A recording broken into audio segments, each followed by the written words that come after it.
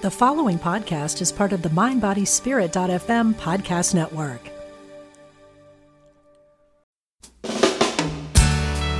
Why is shame such a powerful emotion? How does it affect us mentally, physically, emotionally?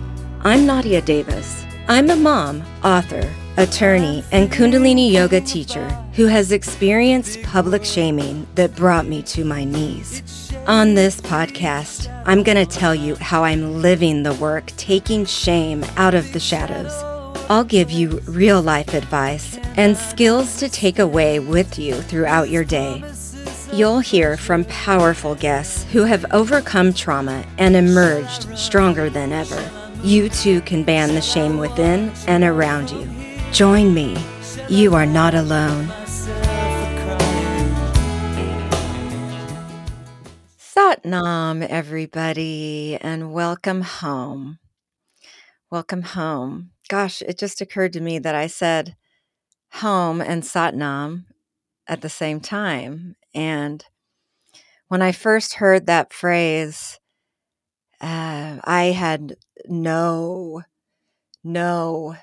idea how special that phrase would become to me, and that it really would be when I know what my Satnam is, when I'm connected to that I can feel safe in my own mind and body. And I was talking to Priya before this about how I'm learning to have self-deprecation and laugh at myself a little more, because I love introspection. I love meditation and those like aha connecting of the dots. That's more my mind at work.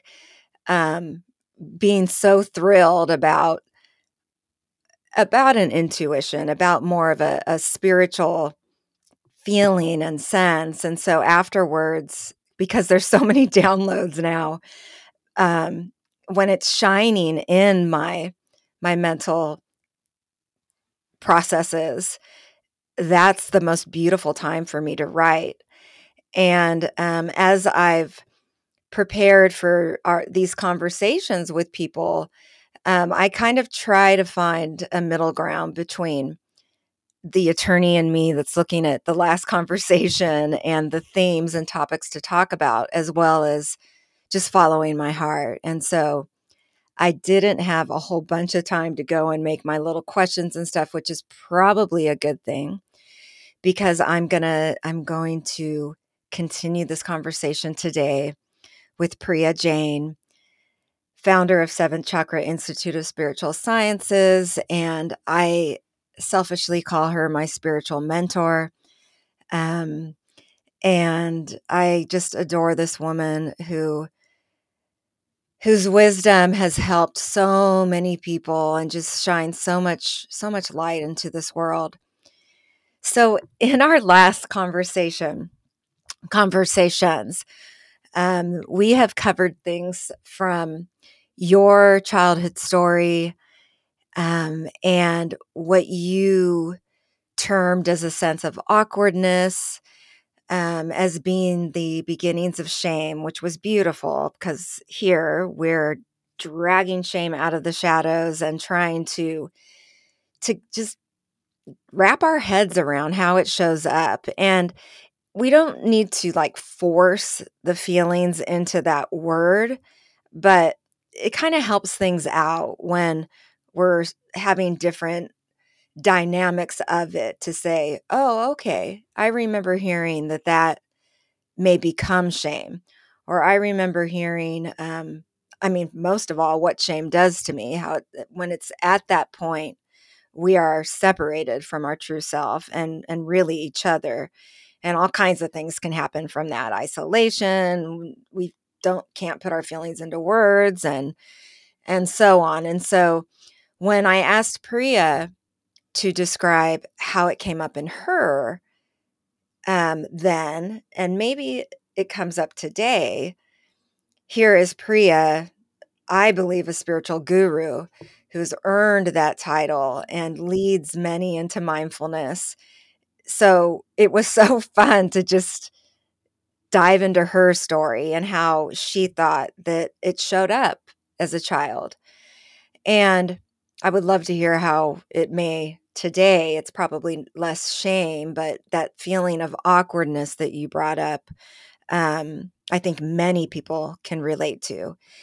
And then we talked about how to nurture a sense of self that is healthy, an introspection for our children and for ourselves that takes the focus away from meeting all of the outside demands, titles, and let me backstep here. We were talking about kids and how we can nurture a sense a sense of self, a sense of what they are, what their gift is, what their skills are, what their talents are.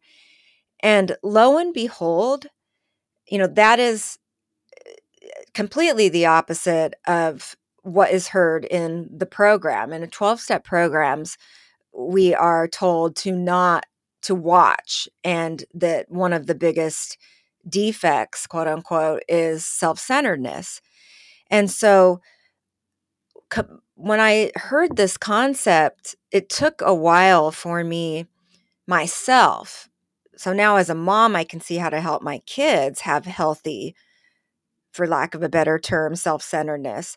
But for myself to hear, I was so self-centered in so many ways, and my self-pity and so many other things. But when we get to a point where we can analyze our own healthy level of identity and autonomy and of what I think is part of the negative mind and protecting that, that is wonderful. And so I wanted to tap a little bit more into that.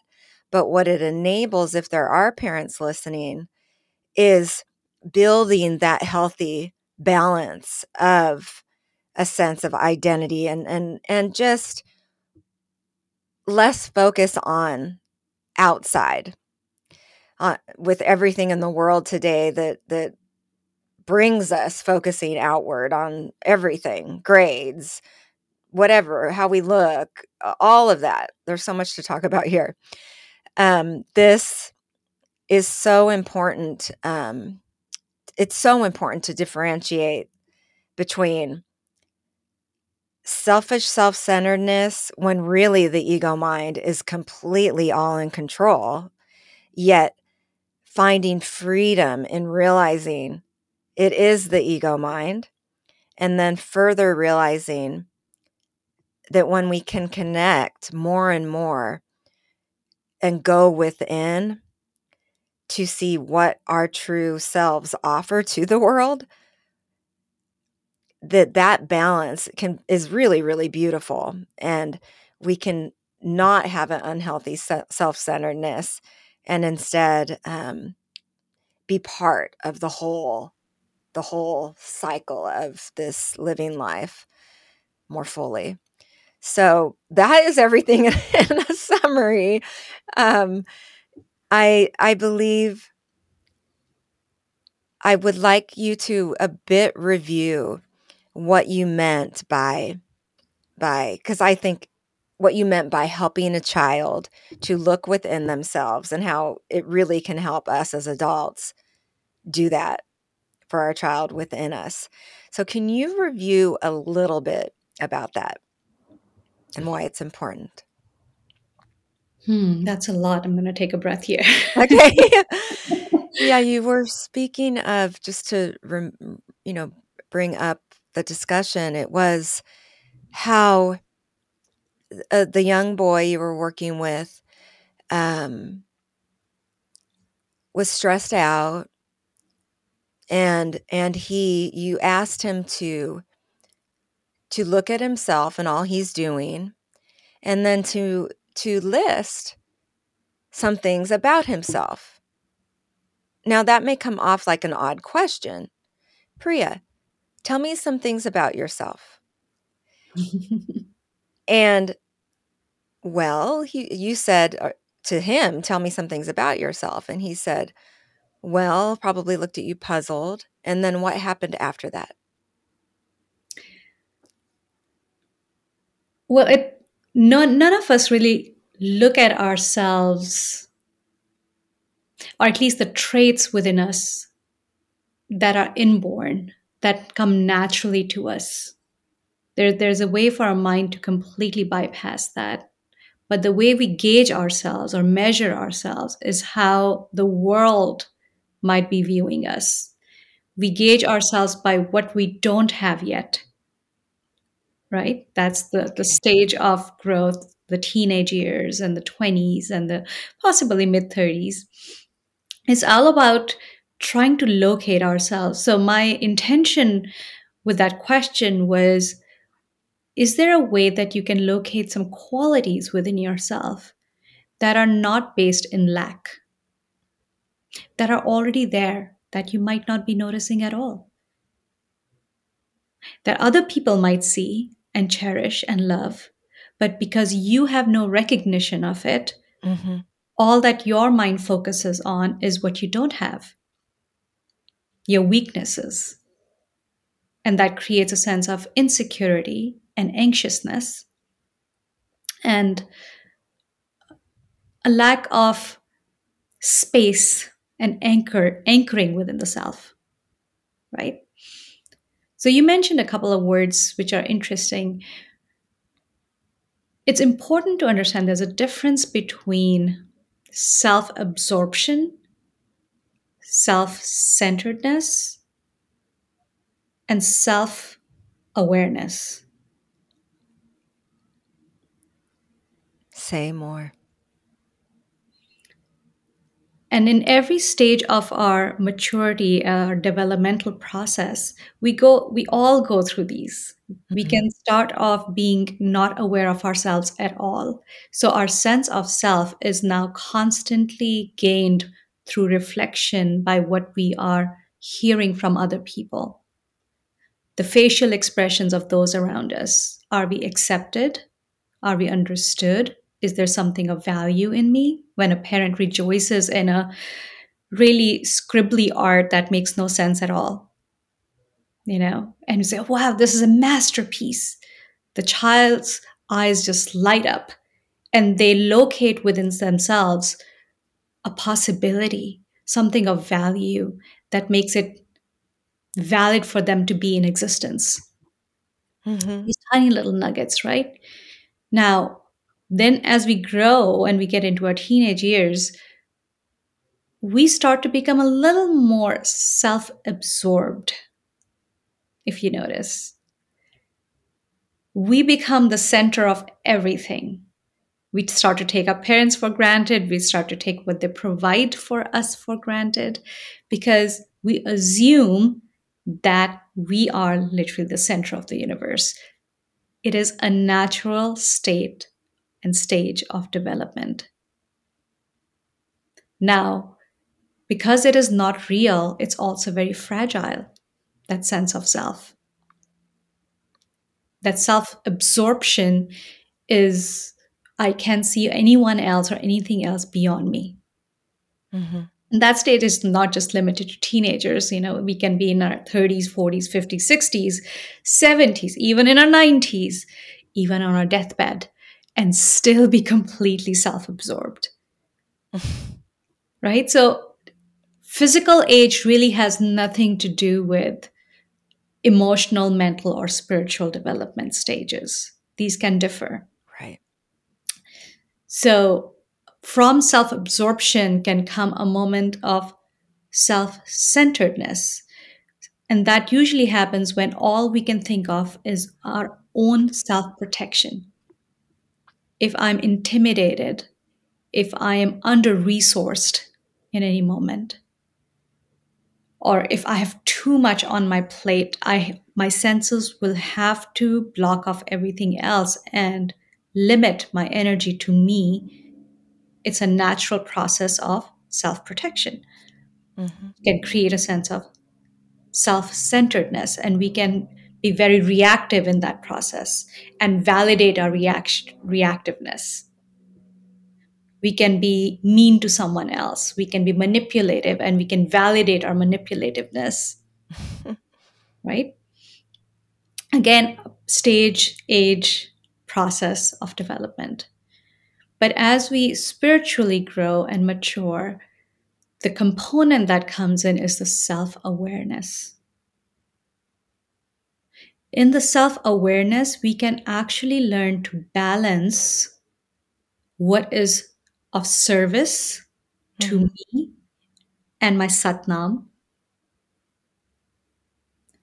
and what is not of service to me, what is taking me away from my home within me, and what is bringing me back to my home within me. And that can look I see. different in different areas. I see. So what I hear you saying is it's a difference between the identification with our true self Yes. versus, I mean, the self, the centeredness, the healthy centering is in what is knowing, and then knowing our true self, and then what is serving that, versus the centering or focus on the mind, the outside, and what it can be an unhealthy ego. Mm. And do you know what I'm saying? And it's in the self-awareness of the thoughts that my ego mind is telling me, I need to reach this goal or get that done. Yet there can be an analysis of how much is this serving my true self, that's the tide, that's the ebb and flow. It Whether is. something is really okay. Yeah. And to decipher between these three stages, because they're kind of fluid, one Yeah. can move into another very quickly, right? You can be in the you can be thinking, I'm serving the world, or I'm serving the other person, I'm being a conscious human being. And very quickly, you don't know when your ego can take you back into that self absorption. Now it becomes about you instead of the person you're serving. So, in order to differentiate between these stages, it is, I think, very important to first understand which self are we talking about. There's two Mm. selves that coexist within us, right? One is, like you said, the true self, the satnam, the core, the soul, are the essence of our being, which is where the home is. And then there is the ego self, which was given to us to figure out how to live in this collective space. Or the shadow self, kind of, I've talked about. Yes, the ego Right? self. The ego was created as like a mate to the soul that could facilitate our movement and understanding of ourselves in reflection by being around others, by being in this collective dimension, right? So the problem arises when the corruption in the ego self happens, and it usurps the entire sense of identity within itself and takes it away from the home, the soul, the essence. It usurps it and claims that me, the self, my I-ness, is what is absolutely and solely important in And everything I do. I mean, human existence, the majority believe that that is what we are. Yes. What is in our head. That's why I have these, all the different phrases. I mean, not only home is within you, but one of the chapter titles is "You are not a body, nor the thoughts your mind makes." Or I don't know if that's a chapter title, but it's in the book. Or "Truth is your identity" is the chapter title, where I learn I am not a body nor my thoughts. But what I see most people struggle with is not having, um I mean, it is mindfulness, but not knowing, not knowing that their true self, and that our true identity is not what we're living in, this ego identity. And it's really hard to differentiate when you're just beginning your journey. In fact, I'm going to read a part of the book that talks about that, okay? Because what you're saying and navigating these three different things is daily. Mm-hmm. And hopefully there's more of the mindfulness, self-awareness, where it's immediate, where it becomes more consistent and regular, where we know immediately, okay, I'm walking into this room as this person, and I'm connected with the true self and whatever, the ek is going to deliver today. And navigating all of that versus only having the identity walking in, and everything is dependent on everything and person and energy around us, which when I did that, it brought me to my knees. Mm-hmm. And so there's freedom from this way of living. And it's hard to wrap your fingers around what we're saying, but I'm hoping we can get to some simple steps. The part that I was able to find was, okay, I'm going to read this part, and I hope that some can relate who are listening. But it's in the chapter book where I began therapy for the first time. I was in treatment, and this was a turning point where a therapist said to me, "You are not a body," and I thought she was nuts. And then I was introduced by the same treatment center to seventh chakra yoga and their studio. And it was all baby steps for me. First was just being able to sit long enough on the ground. And then it was, after enabling that, after so many classes, just trying meditation. Everybody has a starting point. So I'm going to read this page, and it gets into the concept of our Satnam and the beginnings of learning what on earth we mean by that. Okay? So this is on page 340, and I write, "And meditation? Well, it was a lost cause in the beginning. I was a mess in my head, and nothing could stop the often agonizing chatterbox. But by repeating a mantra out loud, my mind's harmful voice started to lose its reign, even if just during the actual class. Never in my lifetime had I ever attempted to put my mind in its place.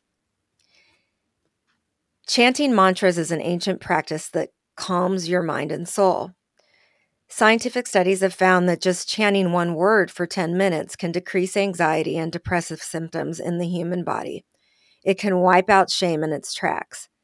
Its psychosomatic power is in one's hands, just like our breath. Hell, if our ego minds are chanting crap thoughts over and over again, why not counter with a screw you saying?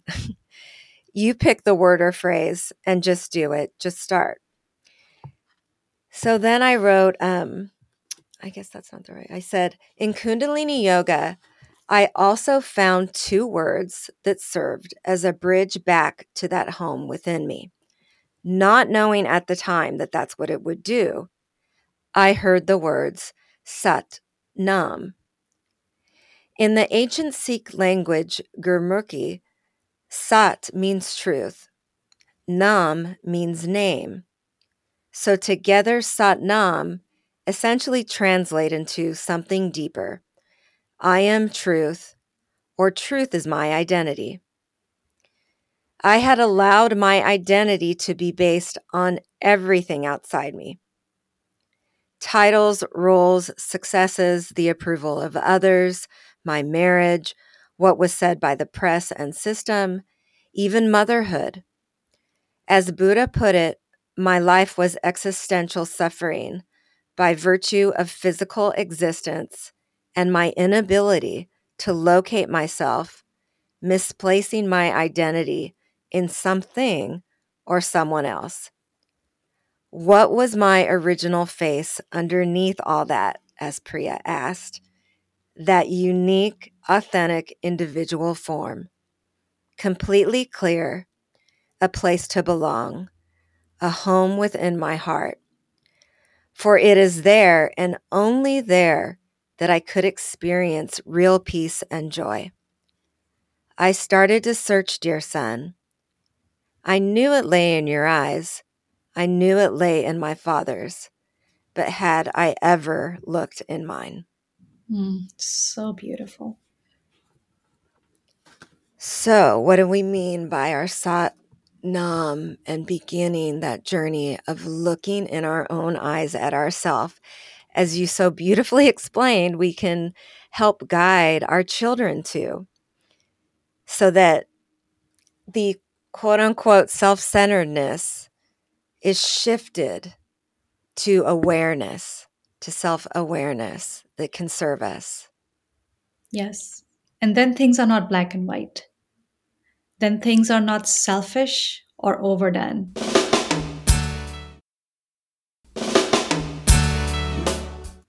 Does it make sense? Especially as we become adults and we have responsibilities. I've worked with so many adults when they say, "Hey, Priya, I feel so selfish if I set healthy boundaries. I feel selfish when I take away 10 minutes from my children to close a door and just meditate or breathe. Oh, yeah, I'm very I familiar am with that taking feeling. that Yeah. time away from other people. Isn't that selfish? And Well, I should. shame, too. Mhm. Yeah. And shame, right? And what do they So say? What do that they that's where the self-awareness piece comes in.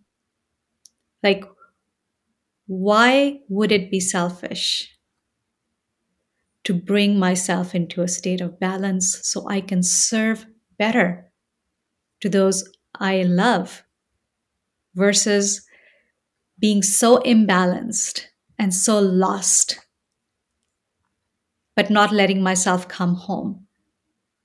And in that case, I can't serve anyone else either. And that Mhm. creates more shame when you cannot be present with the people you love, when you cannot be fully present in the job that you so love, when you want to serve wherever, whatever you're doing, you want to be present and you want to serve the world. You Yeah, want to then your mind's in, "I'm so selfish," and you're analyzing what you just be did, what you will do, and you're not present. kind of like the word you used before, self-deprecating Mhm. thoughts coming. That is the beginning of shame, right? So For m Yeah. I'm going to start criticizing myself for not being able to show up the way I should be showing up. Right? So that's what I asked them. Why do you think that is selfish?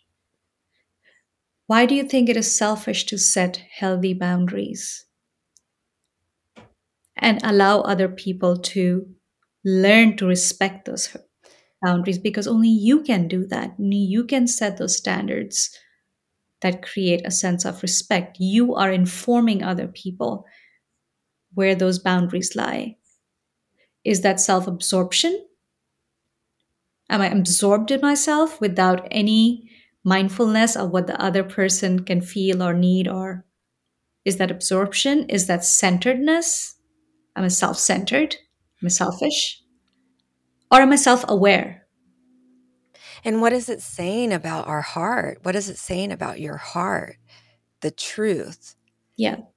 It's right? For Heart that is the most person, it was fragile saying place in us. It is I mean, it was saying she hypersensitive. loves her children, Yeah.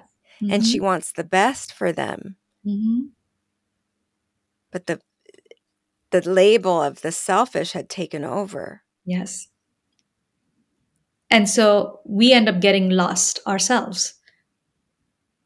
And everyone we want to serve, we are actually trying to help them be found, isn't it? Whether it's our Mhm. children, whether it's our spouses, whether it's our friends, our coworkers, our bosses, anything we do, anything that is purposeful to us, we are actually working hard to help them find themselves. But if we are lost, how do we help somebody else find themselves? And then how could it be selfish to take a tiny, tiny sliver of time of our own lives? We're not taking that from somebody else's life, mind you, of our own life, and take a path back home. Just go and touch that space, and boom, I'm whole again. And now I can walk out in that full self awareness, in knowing where and how I need to balance. When do I become self absorbed? When do I lose myself in overgiving? Right? Two polarities.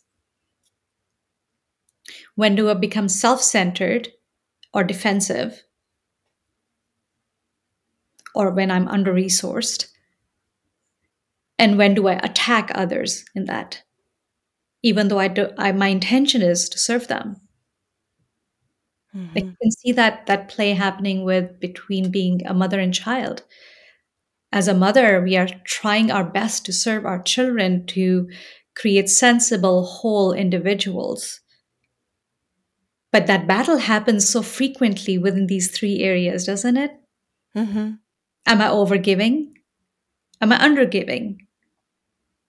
Am I overdoing? Am I underdoing? Am I letting them take over? And when you see signs of self absorption in your child, that means we've overgiven. We have to bring that back into balance. Mm. We have to bring humility to them. And that's the word humility. Humility means that my I-ness, my ego mind, my ego identity realizes I'm not the doer. Mm. And I can bow to the true self. The ego bows to the true self. That is what the word humility means. And immediately there's a sense of balance. All shame disappears. So in that feeling of that moment, I want to use that example and verbally kind of explain how one would get to what you're just saying, where Mm-hmm. the ego is serving the true self. On any given day, somebody is, taking care of their kids, and you're saying that they have this selfish feeling by placing boundaries. I place a boundary. I limit the time on their tablets, and people deal with this, like you were saying, every day. Mm-hmm. And so, in the moment, you ask, "Okay, well, why do I think it's selfish if I'm following your guidance?" And yet, I believe the answer isn't just in answering that question, because we could say, well, it's because I care. It's because I want my children to love me. I don't want them to be upset. I, whatever concerns that there might be. But the feeling of selfish can be dove into, and why. The step after that is what? Is this serving, is the act or is the thought serving my true self? Or That's is an this is example. this is this because other people are watching, I don't want them to think this about my kid? Or do you understand what I'm saying? Like, what is this a useful tip to handle a feeling when it's coming up, to say, okay, well, it's yes, to question the feeling. Is it legit? But after that, how do you distinguish between?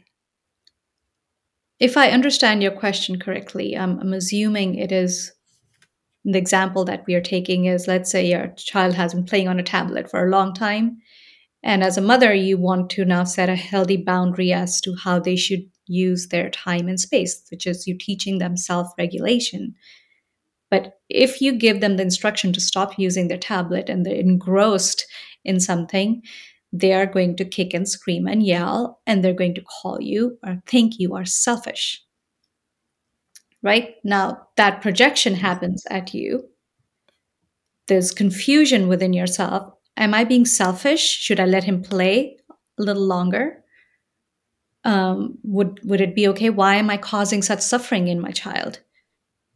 And then added to that, if there's other people watching, now you're thinking what they're thinking about you as a mother to letting your So child. the ego mind identity can go on a whole ride and can just Yes, it's lead you multifaceted. whatever, and you can fall asleep and then continue on a week, another month with this thing in your head that then becomes a label Yes. Yes. and And an adoption as truth. yeah, I often say nobody talks about this, but parenthood comes with a huge dose of guilt because we really don't know how to navigate these fine lines and boundaries within parenthood because it's also very subjective. Every moment is different. Maybe in one moment it might be appropriate to let them play a little longer. They finish their homework, they want it's a weekend, we want to play a little longer. It's okay, I can have flexibility. But there's times that I should be setting a strong boundary here, right? So if we as parents, as individuals, if we are not clear as to why we are doing this. This is a pivotal point where what helped me to understand the whys of those feelings was if it was fear or judgment based. I knew that that was my survivalist mind. And this is just a tool that I use every day. It's like, is this okay? Yes, it's coming from a fear and or a judgment. If I'm placing a boundary on my kids' iPad time, and be aware of that selfishness feeling. Be aware if it's bringing up shame from what other people think. But then I can ask myself if it's love, then I go to the soul side, to the Mhm, truth. mhm, I am having this feeling over here of feeling selfish. I'm just putting myself in the woman's shoes because the truth is I'm a mom that cares. The truth is I hope my children grow to have a balanced life away from technology. This is the truth. And so when I can become aware of how that ego mind and it's survivalist, it's trying to help us survive in the world. Thus, it creates these very rational things. My kid shouldn't be on the iPad that long for him. And be kind of differentiating between those and then carrying those both with me. Okay, mine. that's it. Okay, I'm being fair with this boundary, and it also comes from my soul and this thing about me, and that part that we described about looking at ourselves, teaching our kids to look at ourselves at what we're good at. And I know I'm a good mom. I know I want the best for my kids. And so I can come right here and keep that thought in check. Mhm, That is transforming. That is preventing the thought from becoming shame. mhm. And it is transforming it if I'm noticing I feel ashamed because I was selfish. I hope that that makes sense, but It it does, but kind of is like that hands-on thing I'm hoping people get. absolutely, I think that's brilliant, and just keeping that in mind, like what is the actual real reason behind setting this boundary? Yes. That's self-awareness. I'm becoming self-aware. Is it because I've already said it and they're not listening to me, and now it's going to be a game of egos, Yes. a headbutting, because that happens a lot between parents and children too. Now it becomes a game of egos, right? Now it's becoming more self-centered and self-absorbed, Right. self-aware. And that's Right. where the parent has more responsibility in that, to not let it go there, to not do the headbutting, because to have opposition you need two, right? Mhm. So it's that self-awareness that keeps me, what is my purpose here, and what is my job, my role with this person? Is it to just to make them comfortable and happy even if it's not serving them in the long run? Or is it to let them be upset now because it'll be serving them in the long run? So just checking in with that. And so it really takes now, if somebody's just beginning like a mindfulness journey or a spiritual journey, it it it or a mental health recovery journey, it takes, going back to where we started in this conversation, it takes reflecting and looking within, and exactly what we want to teach our children is, what are these characteristics that are you? Yes. And you're loving, or you like to walk, you like nature, or whatever it might be, is the real kind of the beginning ground, to separate from an identity that is solely based on everything outside. Yes. And Now, that is the yeah, go journey of a human experience. We are meant to get lost in the outside. There's no avoiding that, and ahead. it should not be avoided. But having been lost, if we can find our way back to ourselves, now we've mastered something instead of avoiding it. So I just wanted to put that in there. I get it. Yes, it's not black and white. No. And a lot of learnings, a lot of teachings, a lot, including the program, sometimes it's very black and white, and it's the shaming of all kinds of stuff, and these labels we place Shame on of- ourselves. And no, it's the walk, it's the balance. yes. Even the shame of getting lost. How many people suffer from that? Mm, I've had people who've asked me, who've been on the spiritual journey, and say, sometimes I think of how I used to be and I feel so much shame. it's terrible. But that's where you have to reconcile and understand from that larger truth that we are meant to get lost. We are meant to make mistakes.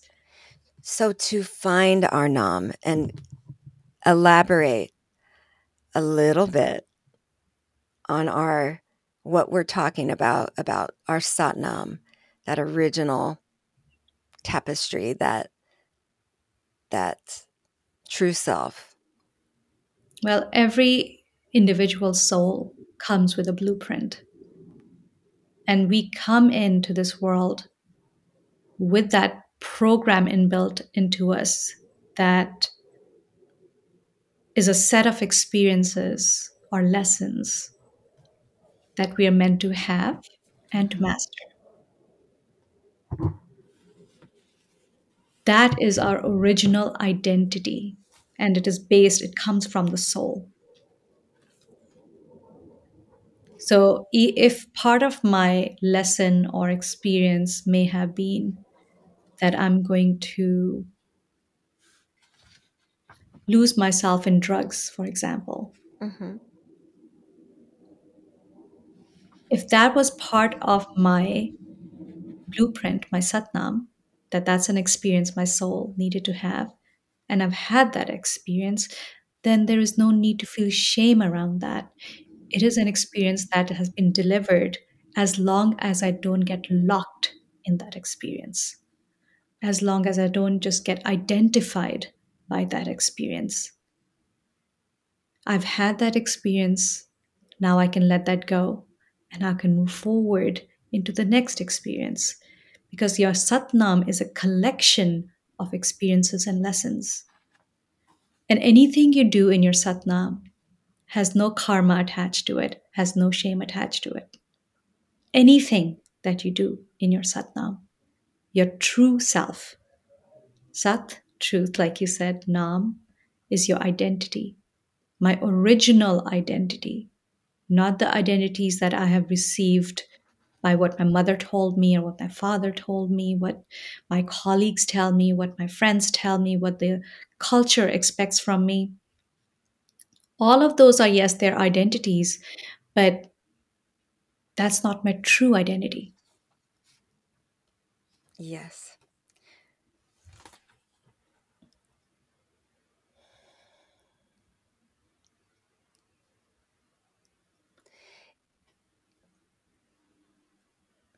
So the self awareness piece comes as yes, here it is. This is so magnetic. The pull of the outer identities is so magnetic. It is so strong. But the self awareness is like, hang on a second. How does this reconcile with my original identity? If they match, wonderful. If they don't match, the only thing that needs to change is on the outside, not on the inside. Right. And you've said we come from a core innocence Yes, that is always there, always there. The soul is unchanged. untouched, unchanged by whatever mistakes, mess ups you're making in your life. Your soul remains untouched by that. And any feeling of shame has to only be checked in self awareness. Is the shame pulling me out of an identity? It's telling me, don't do this anymore? Or is it a misplaced shame where I have lost myself in my mistake? That's self-awareness. It's only up to me to gauge and differentiate between that because no one else can. Nobody knows your true identity, not even your parents, not your children, not your spouse.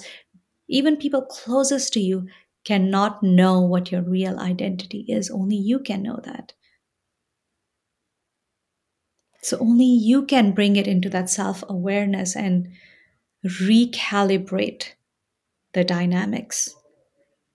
So every action, every word, every choice you make is based in, is this serving my true self? Is this serving my Sat Nam? That bundle of experiences that my soul wants to have. And if it is, you will feel bliss inside of you. If it is not serving your Sat Nam, immediately you will feel suffering. The litmus test is literally within our experience, right? Mm-hmm. That's the part I was trying to find, the Sunier part. Yes, all pain, suffering, and sorrow disappear. Now, let me tell you, folks, it was a long journey to fully feel the Satnam. It's always there. Yet, was I listening enough? What was blocking me for all those years, decades? And that was the core wounds, the core titles Mm. and ways of feeling worthy. Everything on the outside. My mind would use these core memories and wounds to as the basis for creating all sorts of different feelings that would then take a ride and just be an extreme psychologically disassociation, but then also just a way of living that was so detached from my Satnam, always there. And so when my own shame was doing that, then outside shaming came. My soul was just like calling. We all have that. It was calling. And I think that's why the outside stuff was so painful, because I knew of that innocence in me. I knew that something there wasn't being seen by the outside world. The people closest to me saw it, but had I looked and seen it for myself, I was frightened to. Mm. And with sound, with mantra, slowly but surely, I started feeling at least less frantic and unsafe in my body and mind.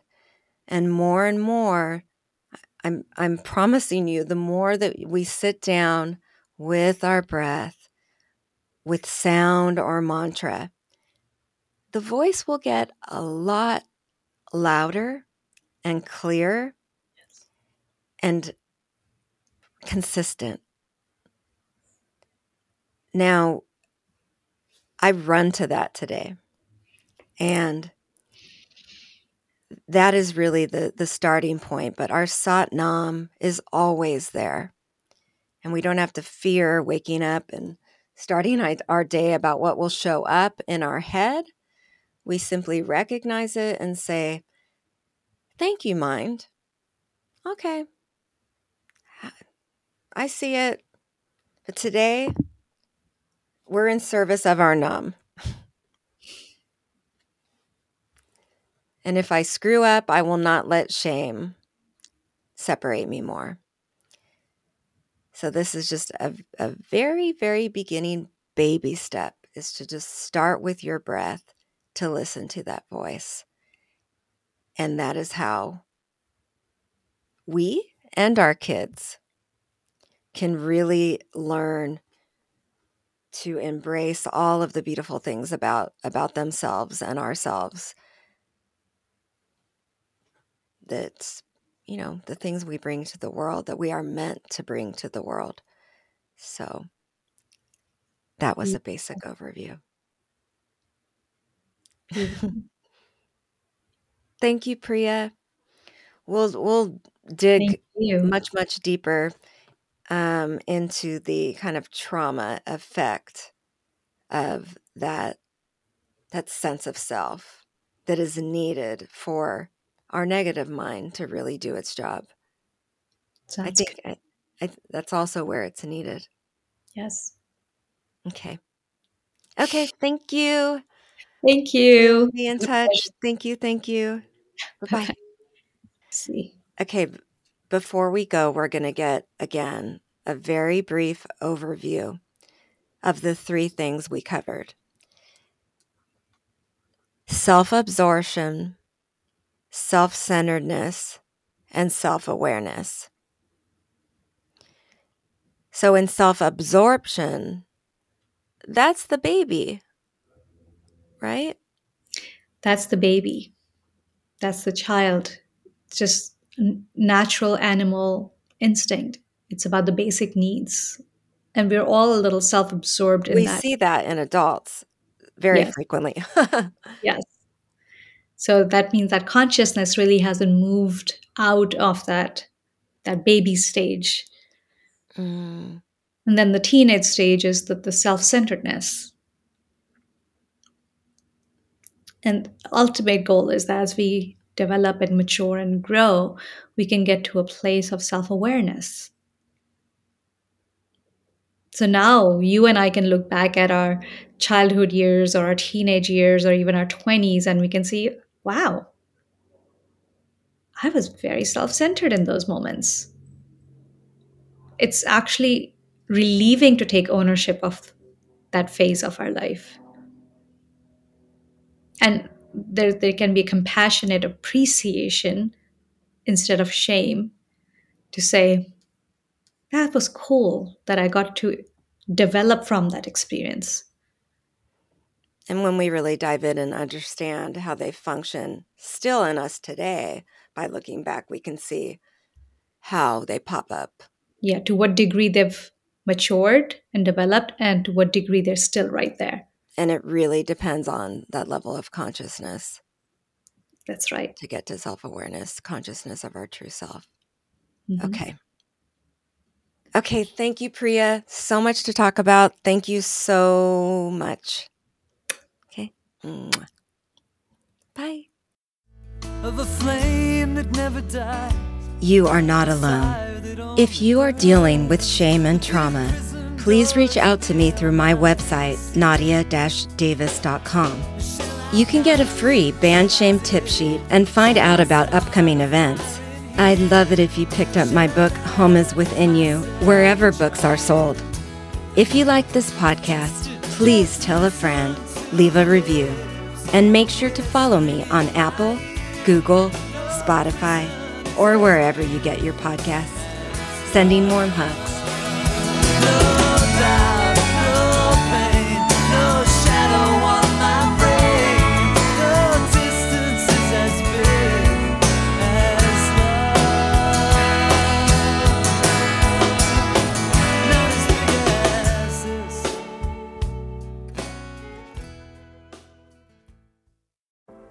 Are you ready to ignite your best life and illuminate the world?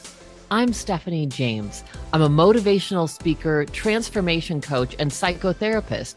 And what lights me up is helping people just like you create the greatest versions of themselves. On my podcast, Igniting the Spark, I will help you ignite your joy and reach new heights in your personal and professional life. Join me for some incredible conversations with authors, spiritual teachers, and other influential thought leaders to help guide you on your way. If you are ready to stop playing small, join me for Igniting the Spark on the mindbodyspirit.fm network or wherever you get your podcasts, and ignite your best life.